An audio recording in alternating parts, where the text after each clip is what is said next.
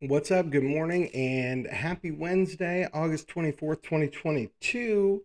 Uh, Today on Bible Study Live, we're going to talk about being a godly man. You know, the Bible actually has something in the letter of Corinthians that have five clear things that say, here's how to be a godly man. Well, these five principles, anyway, if we apply them, will help us become godly men. So that's what we're going to dig into this morning. So let's count it down and then we'll get started.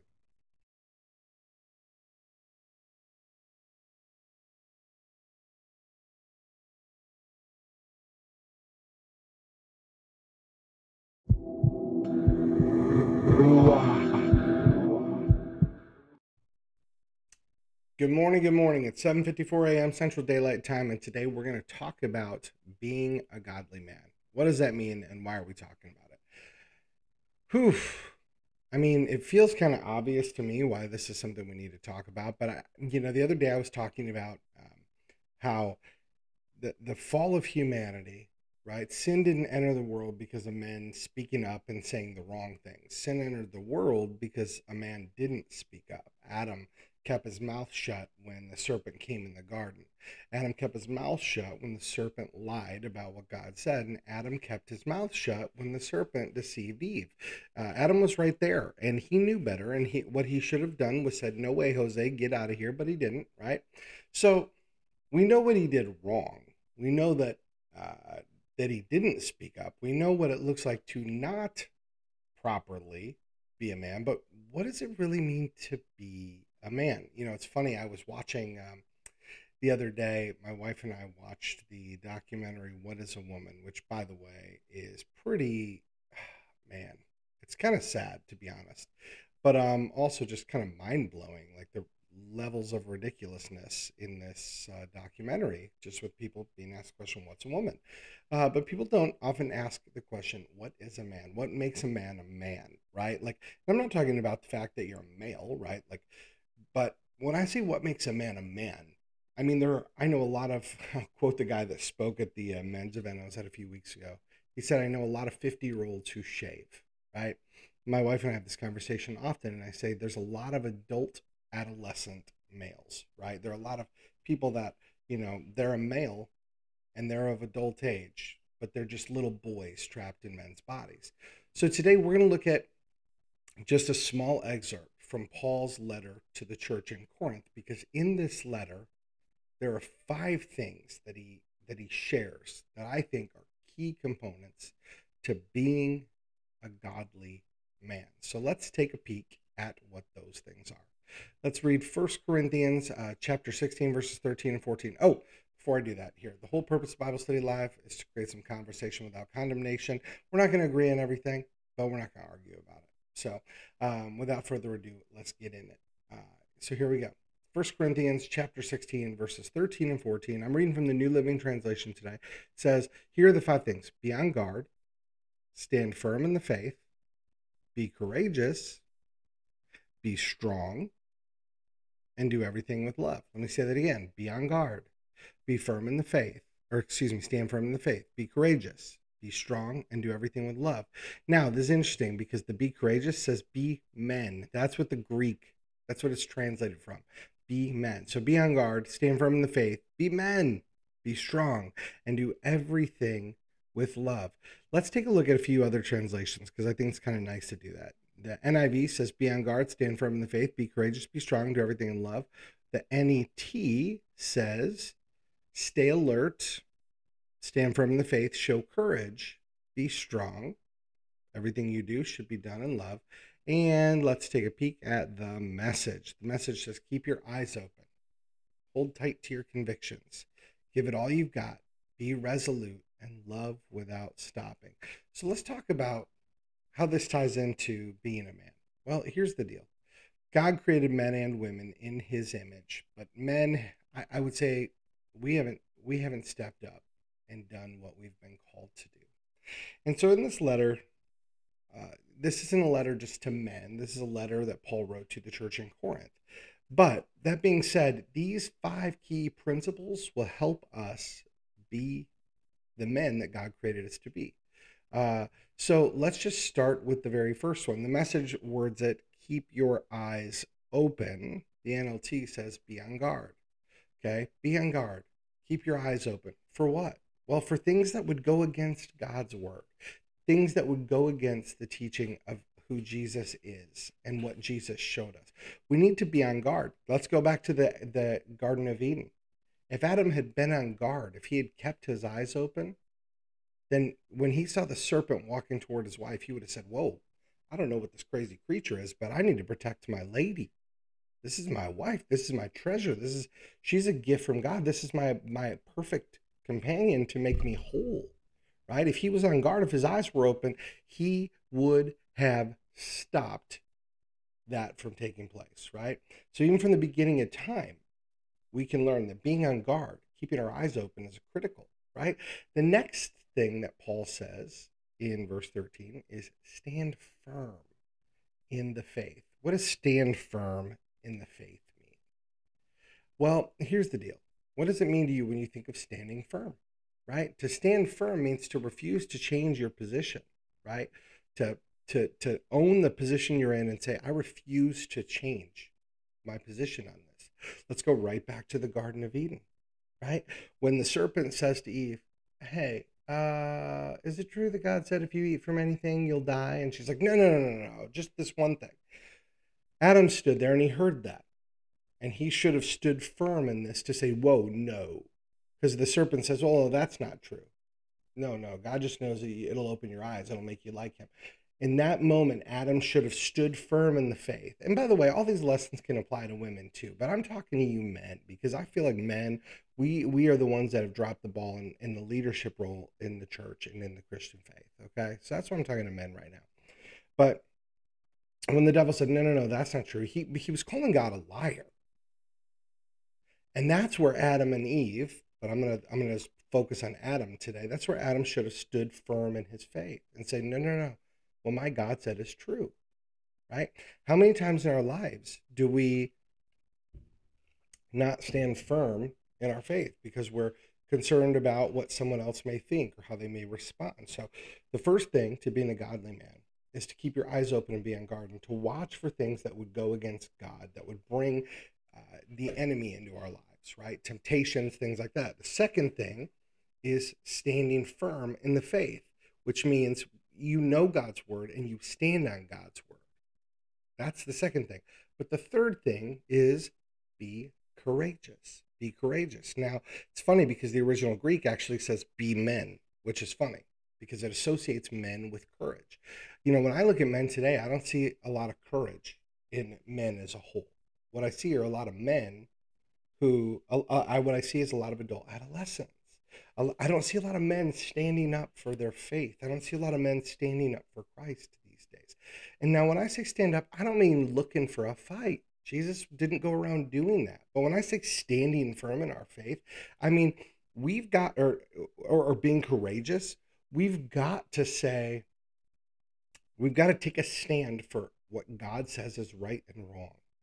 And taking a stand means not backing down when that's challenged.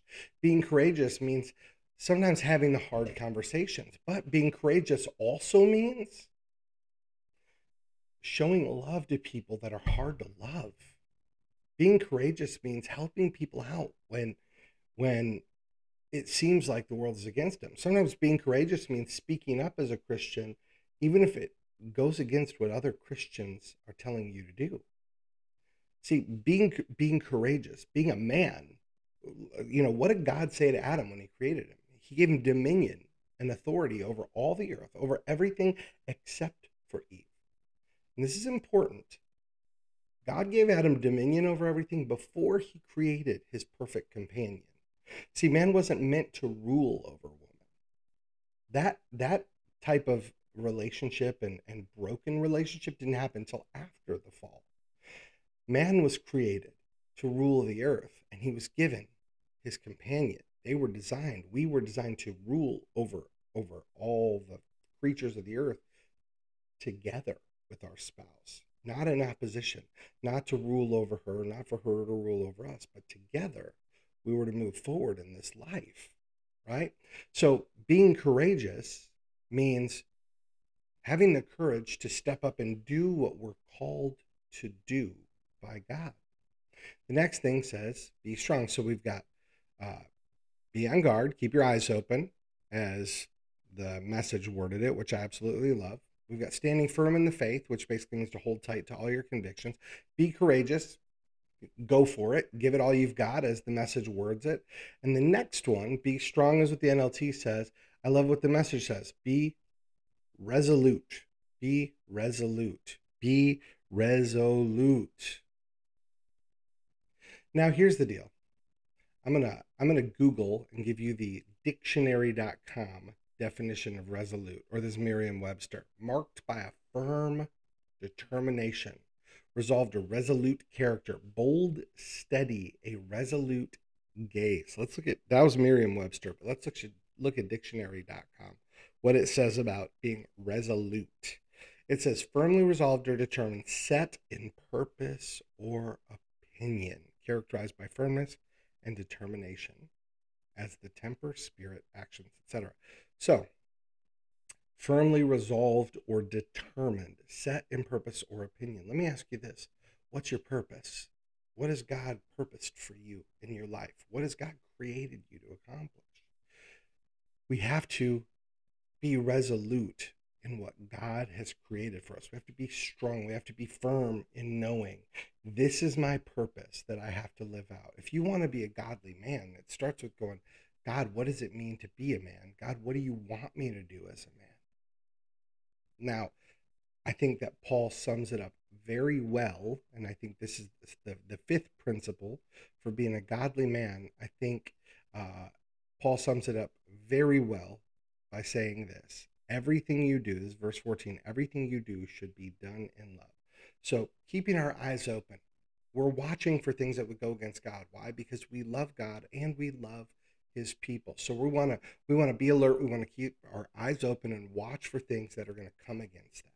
Standing firm in our faith. Well, how is that done in love? Well, we know that God is love. God is the creator of love. God loved us before we loved him back. So in doing that, standing firm in our faith is to stand firm and do it in love, because we say, no, listen, I'm not going to go against God. I'm not going to let these sinful things into my life. I'm not going to make these choices. And I'm the reason I'm behaving like this is because God loves me and God loves you. And we need to stand firm in the faith that that is true. And we need to behave like we know that's true. Show courage, right? Show courage. How do we do that in love? Because if you love someone, you're going to be bold with them. Not aggressive, not attacking, not condemning, not demeaning. But when you've got a brother or sister walking down a dark path, being bold, or excuse me, showing courage, is saying to them, I care about you and the direction that your life is going and the choices that you're making. And they're taking you down a wrong path. And because I love you, I needed to talk to you about this. Because you're important to me, I have to speak up to you and tell you this because I love you, right? Like if we're doing everything in love, we're not going to go point somebody's sin out because we want to feel better and be holier than that. We're not going to go embarrass somebody in front of people. If we're doing it in love, then we genuinely want to help somebody get back on track with God. And we're going to lovingly come alongside them and say, this is why this is critical. This is why this is important to change. Be strong, right? Be strong. What does that mean? What does it mean to be strong? How do we be strong in love? How do we be loving and strong? We go for it with everything we've got. I love the way the Message words it. Give it all you've got. If you love somebody, you're not going to go in half cocked. If you love somebody, you're not going to give them half your effort. If you love somebody, you're going to go all in. And last but not least, to be resolute. If we're doing that in love, it means once we know the truth, then we know the truth has set us free. As the scriptures say, Jesus told us that if you know the truth, when you know the truth sets you free. What is the truth? The truth is Jesus is Lord. What did Jesus do? Jesus set us free from sin. So we need to be resolute. And by being resolute, by being resolved to say, I know this to be true. I know this to be true. I'm keeping my eyes open. I'm holding to my convictions. I'm giving it all I've got. I know this to be true. And because I love the people around me, I'm standing firm in what I know. And I have the resolve to continue that walk. See, here's the thing, friends. The world is short on men. The world is short on men, godly men. We have a shortage of them. We have some men who stand at the pulpit or go to church and they just hammer people, right? They convict people. They look to demean one another. We have men at the pulpit who are so enamored with the social agenda and their political convictions that they're fighting one way or another for politics, not because the politics align with God, but because the politics align with what they want. We have men who stand at the pulpit and they're in their, I think, well-intended attempt to try and be loving. They've bought into some woke social justice agenda that doesn't honor God either. And then we have men who are just trying their best. Listen, here's the deal. None of us are perfect. Even if we take these 5 things to heart, keep your eyes open, hold tight to your convictions, give it all you got, be resolute in love without stopping. Even if we make them a priority, we're not going to have a perfect walk, but it's going to look a whole lot more like Jesus than walking without those 5 things as a focus. Now, if you consider yourself a man, and if you consider yourself a man that follows Jesus, can I challenge you and encourage you, bro? Keep your eyes open. Look for things that aren't okay. Don't look for things that could give the enemy a foothold in your life, in your marriage, in your family. Look for doors that are open that should be closed. Look for slithering snakes that are trying to sneak in and cause divisiveness between you and your spouse, between you and your children, between you and God. Look for those things. Keep your eyes open. Hold tight to your convictions. You know the truth. You know who Jesus is. You know he died for you. You know he loves you. And you know that that's all a result of God's unfailing love for you. Hold tight to those convictions. Go all in with Jesus. Don't go in halfway. Be resolute in the way you live. And when you do all of these things, make sure that you love without stopping. As Paul says also in the letter to the Corinthians, he says, man, I could speak in tongues of men or angels. I can do all these miraculous things, but if I don't have love, I'm nothing more than a clanging gong. Without love, nothing we do resembles God. They just resemble the best attempts of men. Brothers, I want to encourage you to give it your all and try your best. But if you're not doing it with love in your heart, there's no way you're ever going to achieve the goal of it being your best. So let me encourage you, start with the mindset of loving God and loving others. And I promise you, the rest will follow. Thanks again for tuning in this morning. God bless you. May you make the rest of this week amazing. Not just for you, but hopefully for someone else. See you tomorrow.